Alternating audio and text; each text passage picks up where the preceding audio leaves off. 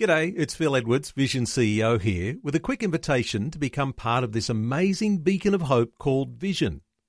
Together we can put our love into action to help people of all kinds build or rebuild their lives on the truth of God. Please consider the part you can play during our upcoming Visionathon appeal, remembering that it's your support that makes Vision possible, including this podcast. Life, culture, and current events from a biblical perspective. 2020 on Vision. You'll no doubt be familiar with the idea that we talk about on Vision quite a lot of having a life that can be transformed after an encounter with God through the Christian gospel. We might even think of that as a miracle that God does that you can observe in the lives of people who are so much different today after an encounter with God. Makes sense, doesn't it? Well, Christian communities are so often marked by their contrast to the prevailing culture because they reflect a different view of the world. But it may be a whole lot more than just a different view of the world. It may be due to a different life source than the world experiences. You might recall the words of Jesus saying, "Man shall not live on bread alone, but on every word that comes from the mouth of God." You can find that verse in Matthew chapter 4. And one of the things that might affirm that it's not just living or thinking different may be in the way that lives are transformed in communities of people from different ages, different cultures, and entirely different backgrounds. Well, our special guest today was born in India, earned his first medical degree in England, specialised in psychiatry in New Zealand. He now lives and practices in Australia, and he's just back from speaking engagements in Nepal and at the Asian Christian Counselling Association conference just recently in Bali. Well, Dr. John Warlow, who's an adult, child and family psychiatrist, is the developer of what's known as the Christian Wholeness Framework. His passion is Christian wholeness, taking the whole gospel to the whole person. And we're about to discover how it works everywhere. Dr. John Warlow, a special welcome back to 2020. Neil, great to be with you. And I think that's exactly the issue, is taking the whole gospel to the whole person, wherever they are, whichever culture they're in. You know what I'm excited about, John, is that these different cultures, I mean, when I give that introduction, you were born in India and you've studied in the UK and you've practiced in New Zealand, you're living in Australia, just back from Asia and Southeast Asia. Well, you've got this very cross-cultural ability to be able to perceive what's going on. And so I think over this next hour, listeners are going to get an idea how a psychiatrist thinks about things cross-culturally like that. But you just come back from Asia, from Bali. You were talking to people in different cultures there. The same message is, how does that work for people who are completely different in the way they've been raised in their culture? The amazing thing about this kingdom culture of Jesus and the gospel is that it is for anyone in any culture. And while we're talking a lot about different countries, even here in Brisbane in Australia, we have different cultures depending on maybe which part of town you're in, or which profession you're in, or whether you're what we call blue collar or white collar. They're different cultures, and even each family has different cultures, and churches have different cultures, and Jesus is relevant in any of these situations. You know, I'm really mindful of the fact that in Australia, we talk about multiculturalism. That means, you know, the different cultures that people were shaped by, all of a sudden, they find themselves on our Australian shores. Sometimes they integrate together in their own communities, and that might be a good thing, it might be a bad thing. But people who are making up our churches today, as I understand it, as we look at some of the statistics from, say, National Church Life Survey, show that there are an awful lot of people in our churches who were born in different cultures, raised in different cultures, and they're a part of our churches today. So this same message of the gospel appropriate across all these cultures. And that's the amazing thing. The amazing thing about God is he delights in difference, and how that just like the sun shines on a variety of flowers or vegetation, and actually allows those flowers to really be themselves, as it were.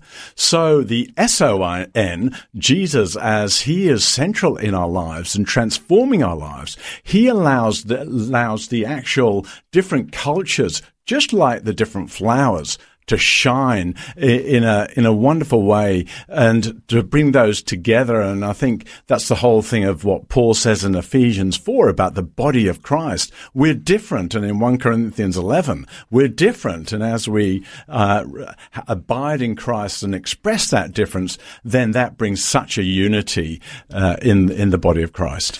I might be going off track here, but, as we understand that the gospel transformed those first disciples who were followers of Jesus. And, this idea of turning the world upside down, who could have known 2,000 years ago that this message that was delivered there in Israel, it's almost Christmas time, that baby that was born in the manger, Bethlehem, how this message would have the capacity to be able to transform people and communities around the whole world. I mean, how does that happen? It's amazing, isn't it, Neil, that over time and over space, right from back then when Jesus was born, right through to across the globe, and over that time, that the power of the gospel has been present and can actually be taken in a kingdom culture way, which doesn't squash cultures but enhances them. Some critics of our Christianity might say, but you're just trying to brainwash people and somehow or other just change the way that they think so they'll conform to this sort of under-the-thumb idea of, an angry God. There's a certain sense in which that, brainwashing, which is an accusation against Christians, probably is the freedom from the brainwashing that's happened in these other cultural developments that oftentimes we've been part of. What are your thoughts for, how we look at this transformation? I think sadly at times that has happened. I mean, we go back to the Crusades, for example, where they were imposing their culture on other people. And we might look at various parts of mission where they've actually gone to a culture and imposed some of the Western culture, thinking that's the kingdom gospel, onto other cultures. But I don't think that's the way it really works. The way God works and what Christmas is about, Emmanuel, is God with us. He came first to be with us. He connected with us, and so should we with other cultures. Connect with them and then understand what's going on in those cultures before we then invite change and responses, rather than coming in on that response level without that connection and understanding, imposing our culture on someone else.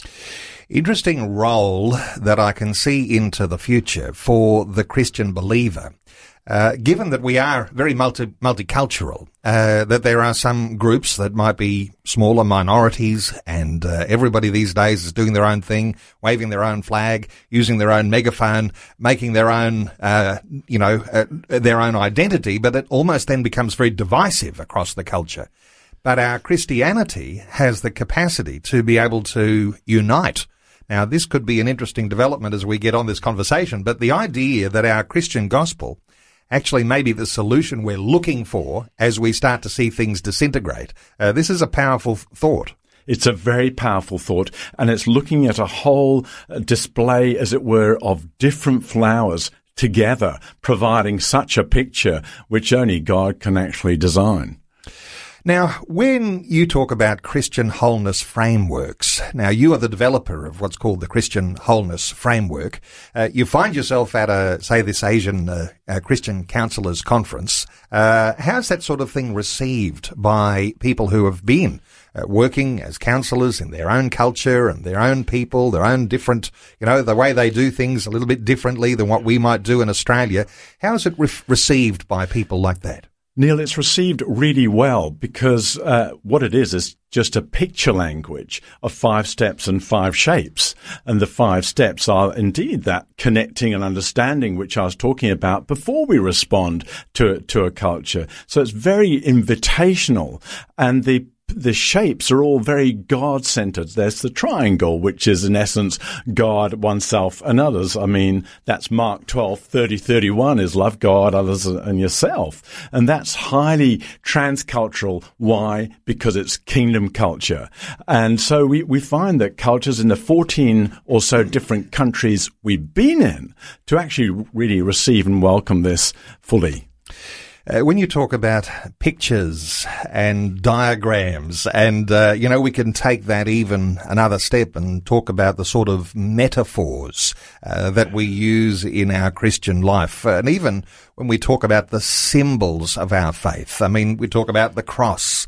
It's a symbol of our faith.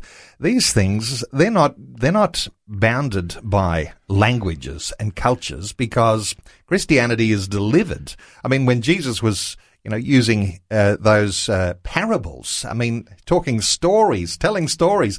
I mean, this is such a powerful way of communicating right across all these cultures. It is so powerful. In fact, one of the 5 shapes is not just the triangle, but is indeed the cross. And while it talks firstly about absolutely what Jesus did on the cross, his death and resurrection, it also symbolizes as well how that we can be moved from being dead in sin to dead to sin as we're born again and come into a new kingdom. And that is relevant regardless of culture, regardless of age. And it is kingdom culture language. Now, we're on the radio today, and so we haven't got this ability to present a visual of the sorts of things you love to talk about, because you can put these things into such a simplified form that we can all understand really deep stuff that you've taken decades to study and understand. But if we're talking about the cross, just for a few moments, the cross being that symbol, and no doubt there'll be listeners who've remembered from the past, the cross and sort of 4 quadrants, the cross is in the middle. How do you describe just how powerful that symbol can be when you understand this process of transformation? The power of this symbol of the shape of the cross is as simple as maybe even today, get a knife and a fork out, or if you're Chinese, because we've done a lot of work in such countries as that, get your 2 chopsticks out and make the form of a cross. And on the left-hand side of the cross, that symbolizes before we become a Christian. It's where we're dead in sin. Ephesians 2. And on the right-hand side of the vertical knife or fork or chopstick or whatever it is, symbolizing that vertical part of the cross, is where we're born again and we've come into a new kingdom. That is our current home. And that is so transformative that as we keep on living from that home, even when we muck it up in our practice, our lives are changed. A biblical perspective on life, culture, and current events. This is 2020 on Vision Christian Radio. Dr. John Warlow is our guest. He's an adult child and family psychiatrist, developer of what's known as the Christian Wholeness Framework. Our talkback line is open. We're talking transformation right across cultures. Now, we've started talking, John, about the fact that there are different cultures from different parts of the world. Let's zero in a little bit here on what's going on in Australia, because we've got all sorts of differences and different subcultures, I think we'd call them, in our own society. One of those would be that young people are thinking a whole lot differently to what their middle-aged parents and their older-aged grandparents are thinking about. And we might even be concerned when we hear statistics that somehow or other young people are not responding to the church, to the gospel, in the way that their parents might have, because there's some different things happening in society. What are your thoughts for the relevance of this Christian gospel across all of these age groups? Because we can identify there's an issue with young people.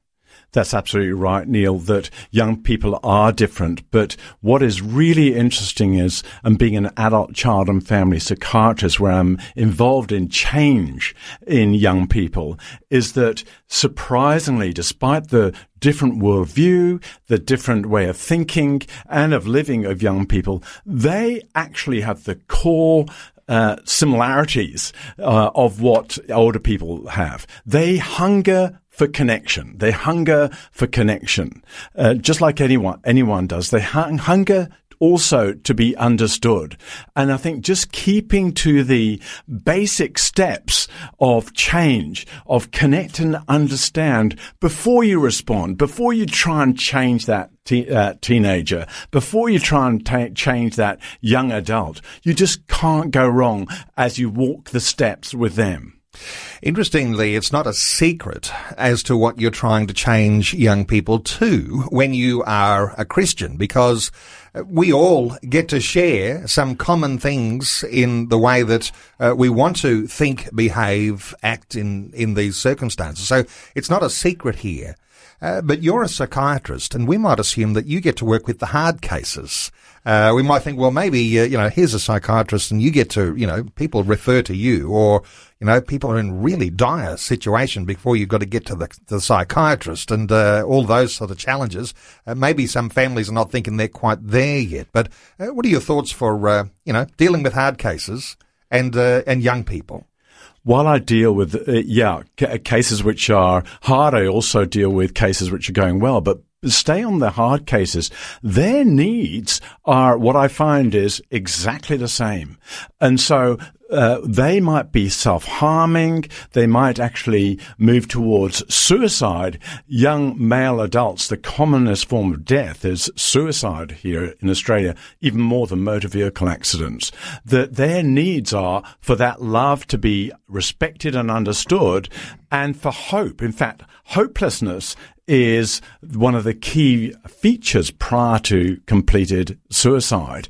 And as we just connect with these teenagers in whatever form, whether we're a dad and a mum or just a friend, or even in the church, as we simply connect with them, not trying to change them, but as we understand them, and as they become Christians, and it becomes God through them, not through our culture, but it's going to look different, because God's an amazing God who actually wants to actually indwell anyone and everyone in God's way through that particular person in that unique way. And that's where change will come.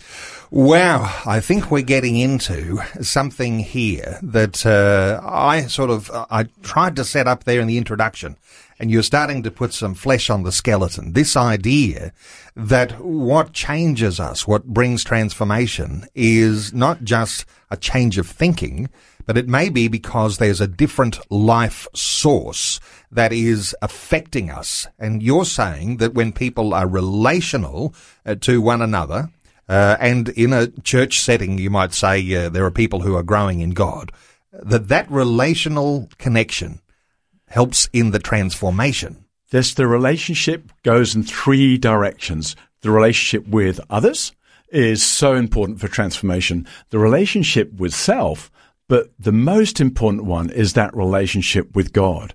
And that is right at the middle of our being. And when that part is central and the source of our life, that's where rivers of living water can come out and actually change our thinking, change our worldview, change our way of living into a kingdom way through that unique individual, whether they're a teenager, a 30-year-old mum, or a 60-year-old guy, whoever. God becomes a source and just brings that person to life. It's a wow moment when you appreciate how transformation happens. And when it happens relationally, one to another, you and I are chatting today, there's a certain sense in which we're talking about, and, you've got a wonderful way of being able to articulate these things, but it's not because we're just two people sitting talking, but we're two people who've been on our own journey and connected with what we would say is the higher power, the higher Father, God himself, who has been raising you up, who's been raising me up, and here we get to talk about it. And so the life of God comes through conversations and relationships between people, but he's the one where he's the source of these changes. So, Neil, we're talking here about a concept of change called trialogue. There are three here in this room. There's yourself, there's myself, there is God here. And what I find as well in my psychiatry practice, in my personal life, with my friends, is where God is the source, that as he is part of our relationship, that is the most potent place where change can occur. I'm going to have to write that word down. We're in a trialogue.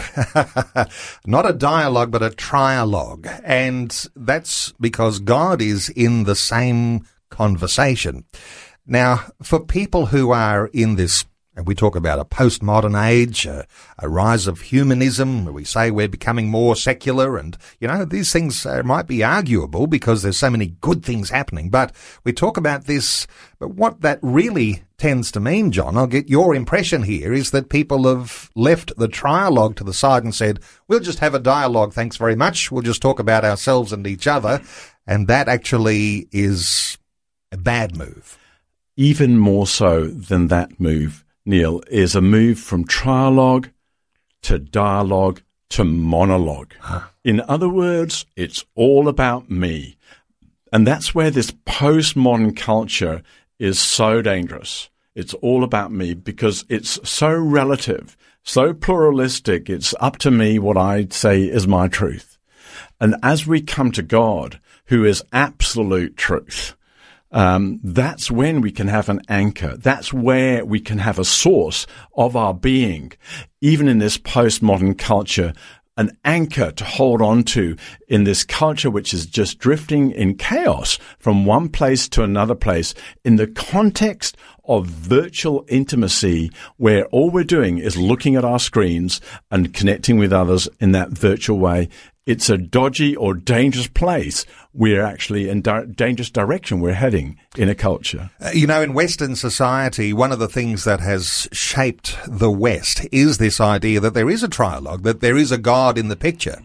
And if you take God out of the picture, and we could even probably identify some things today that are happening around the world where God is not in the picture, and those nations, those communities headed towards chaos. So if we want to have some level of order, some level of harmony, you have to have God in the picture. God has to be central. He is the anchor. He is the source. He is our home base. He is our goal. And if we don't have God, we lose those. We lose those anchor points. We lose that direction. We then drift into what will become chaos, whether it's personally or in the home or in the country, our place of work, wherever. A couple of pretty significant scriptures when we're talking about transformation. One of those was that one from that says, man shall not live by bread alone. That's a powerful one because it means that living needs a little bit more than just the physical bread. What are your thoughts? Yeah, such an interesting verse there. And it was obviously just at the end of Jesus' temptations there in Matthew 4, where he had no bread for 40 days. But I'm really glad he says that man shall not live by bread alone, because there is that physical part which we need for change. If we don't have bread, if we don't have exercise, if we don't have sleep and so on, then we're not exactly going to be transformed. But then he goes on to say that even more important than the bread, than the physical, than the outer part of us, as it were, is that core central part of us where God can sow his word right into our hearts, and then from inside out, there can be transformation because of God's word. Is it a relevant thing to call that a miracle or a miraculous thing that God does? Because some people will be thinking in the realms of a sort of a secular humanistic psychology that, oh, if you just change the way people think, that'll change who they are anyway. But what we're talking about here is something that, as we've been saying, is cross-cultural right around the world and has been at work for now 2,000 years. Is it a relevant thing to say that what happens in us is really a miraculous thing? I think it's nearly as miraculous as when someone is literally born. That's a miracle every time it happens. The physical birth is just amazing how that happens.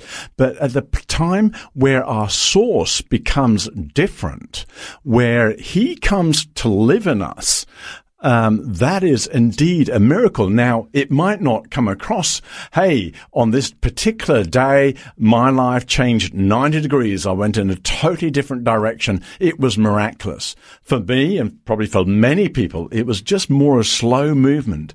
But I'm just so grateful in my personal life and in people who I see are growing in transformation and change, that they experience this amazing miracle of God with us, of Emmanuel, God with us and in us, such that our lives can be changed.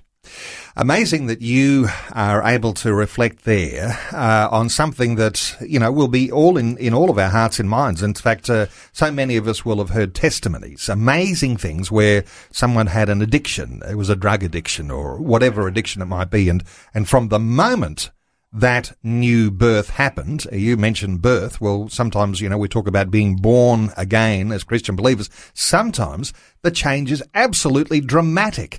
And those things that had a grip on us were loosened and they were removed from us. Other times, as you say, it's been a slow warming process and a process of believing. But is the result the same ultimately? What are your thoughts here? The result of that inner change, whether it's slow or whether it's quick, is the same, in my opinion. There's a total change of direction, of becoming God-centered rather than self-centered. There's a total different place, as it were, of home base, where we're living from, whether we're living from a God-centered, being born again in a new kingdom home base, compared to coming out of a life which is dead in sin and which cannot therefore glorify God. This new birth, which is not a denominational thing. I mean, over the years, you will have heard people saying, "Oh, you're part of the born agains." You know, that sort of group that is pushing the whole idea of being born again. Well, being born again is the words that Jesus uses in John chapter 3 in the Bible. So this idea of a new birth, though, that's a powerful concept in itself when we talk about transformation, because the transformation has to really start somewhere. And that somewhere is going to be usually a point in time that we might be able to identify. As a psychiatrist, Neil, I am so interested in people change.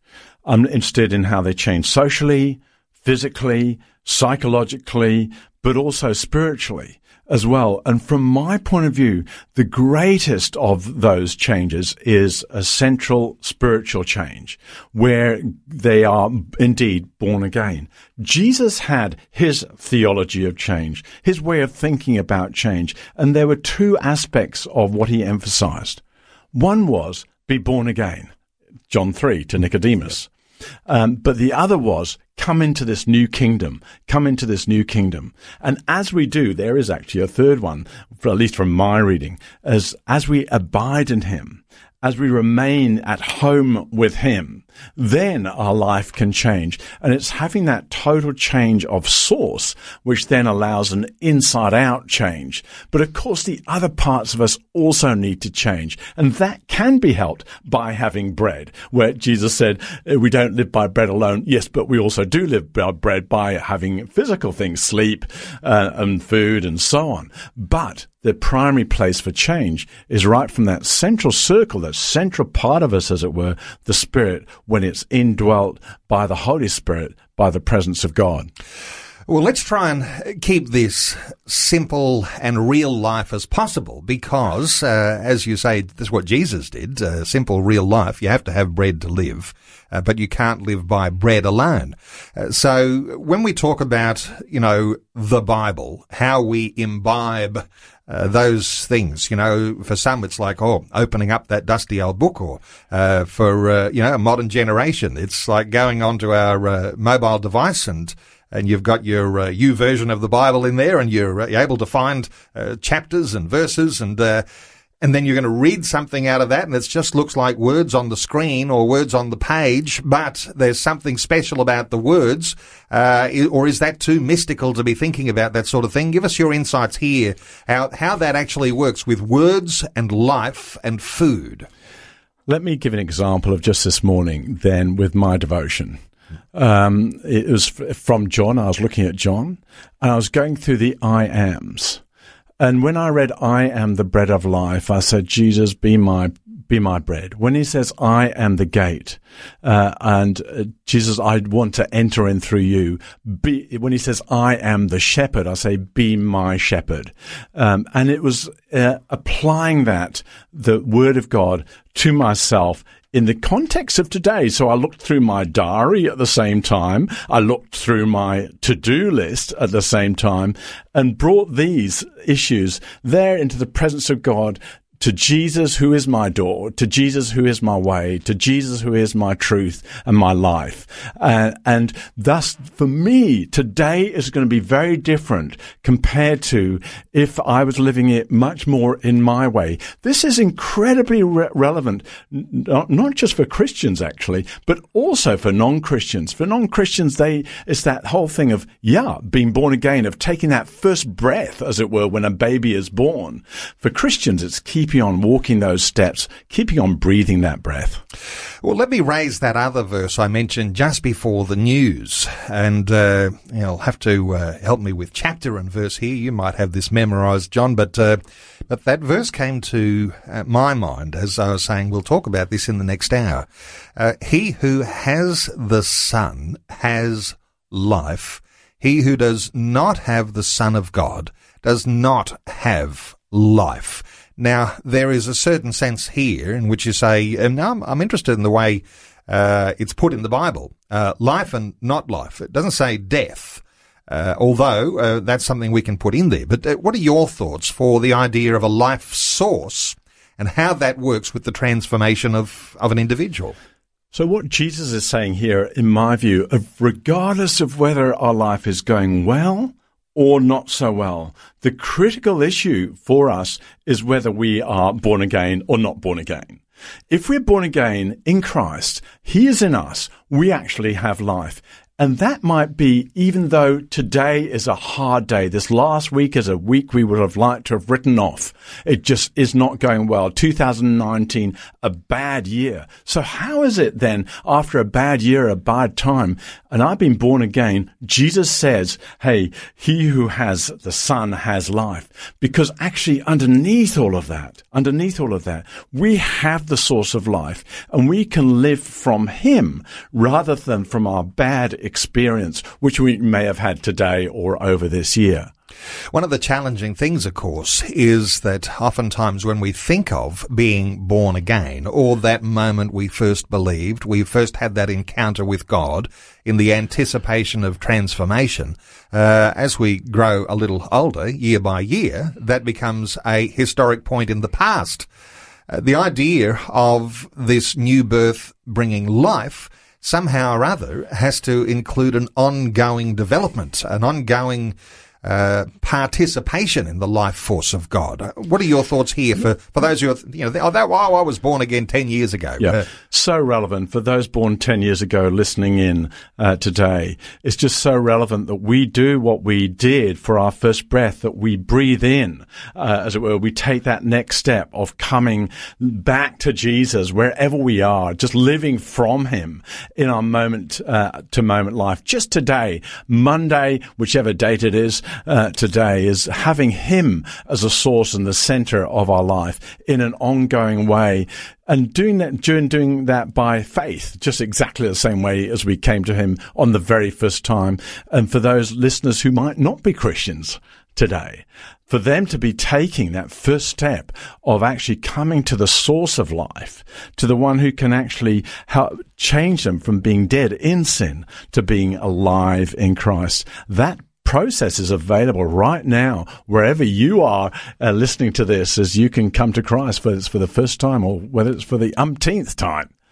And I get reports from time to time that at Vision Prayer, which is one of the dimensions of what happens in Vision, and they're frequently having calls from listeners who want to make that connection. And so they've been able to do that through Vision Prayer in a very powerful way.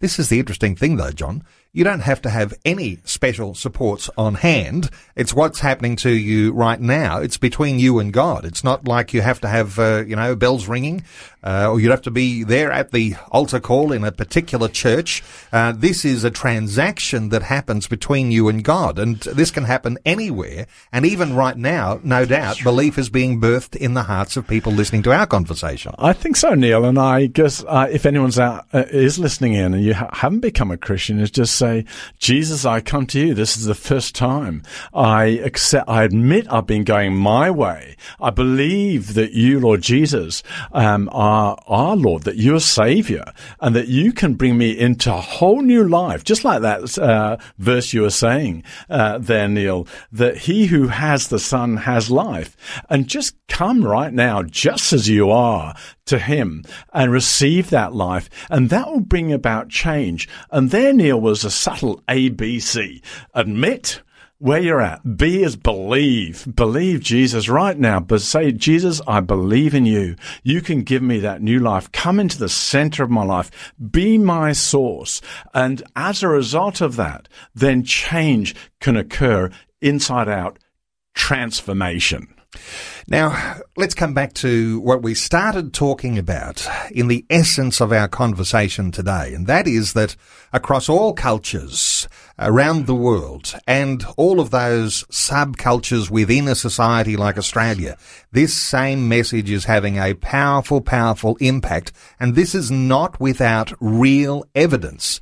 Because around the world, you'd be familiar with this sort of thing, John, the idea that missionary movements around the world into nations that hadn't been exposed to the gospel. Individual lives responded, communities began to change, nations began to change. We're talking about evidence here for what God does in the shaping of a people and a nation. What are your thoughts for that sort of evidence and right across all cultures? Personally, Neil, I know that in my life, but for God, I would not have changed. I would be in a very different place. But for God, my family would be in a very different place. My wife, my marriage, my children would be in a very different place. And it's not just individuals and families, but churches as well. But I really love the way you go on to talk about communities and countries and nations. And as we look back over history where the Christian worldview has been predominant, then that demarcates those countries in a particular way. And Australia is a Christian country, and then we need to keep to the ethics of that. And I think we're in a very different place compared to where we would have been if that had not been the situation. I know we've gone offline, we've had bad starts and such things as that. But in essence, God can come into a community, into a country, into a nation, into a whole area, and bring about change as he is a source, as he is the center. If you cut off the life source, and this brings us into an area we might be talking a little bit along some lines that this is maybe what might happen, but we could identify that Christian foundation in Australian culture right across a whole lot of developments, including protection for Aboriginal peoples who were under tremendous stress throughout our history because they were targeted by so many. And let's not get into a whole big conversation, only a few minutes to go. But the way that the systems, the Christian foundations were put in place that enabled a country to flourish, that enabled people to be families together, that enabled parents to raise children with godly values, that shaped generations and a nation to be a prosperous nation. I mean, these are sorts of things we see on the outset. And we say that's because there's been a life source that's been coming from a different direction. If you cut off that life source, you can degenerate, can't you? I think a society, a family, a nation can degenerate if we cut off that life source, which is we're really in danger of now, of not having that life source of God, who's a connecting God, a God of love, and also a God who has values and truth. And if we let go of those values and truth, which we are really heading down this lane in postmodern culture, we are bound to go into a dangerous direction as a community, as a country, because we'll be rudderless without godly values. On the other hand, if God is central, if he is our source, and as we do have godly values in the nation, then it'll be a totally different direction in a positive and a healthy way.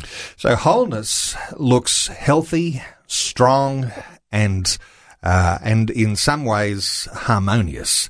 The other side of the coin looks shriveled and dishevelled, and on a trajectory that is not healthy, not strong. And so this coming back to the Word of God being the life source, connecting with individuals that connect on your level, connecting with the idea that God is there, this trialogue, as you were saying. We've run out of time, so I want to point people to some of the things you've been writing about, John. And you've got a series of books, The Cure for Life Part 1, all about God-centered transformation. The Cure for Life Part 2, God-centered relationships. And Part 3 is coming. These books are available in Vision Christian Store.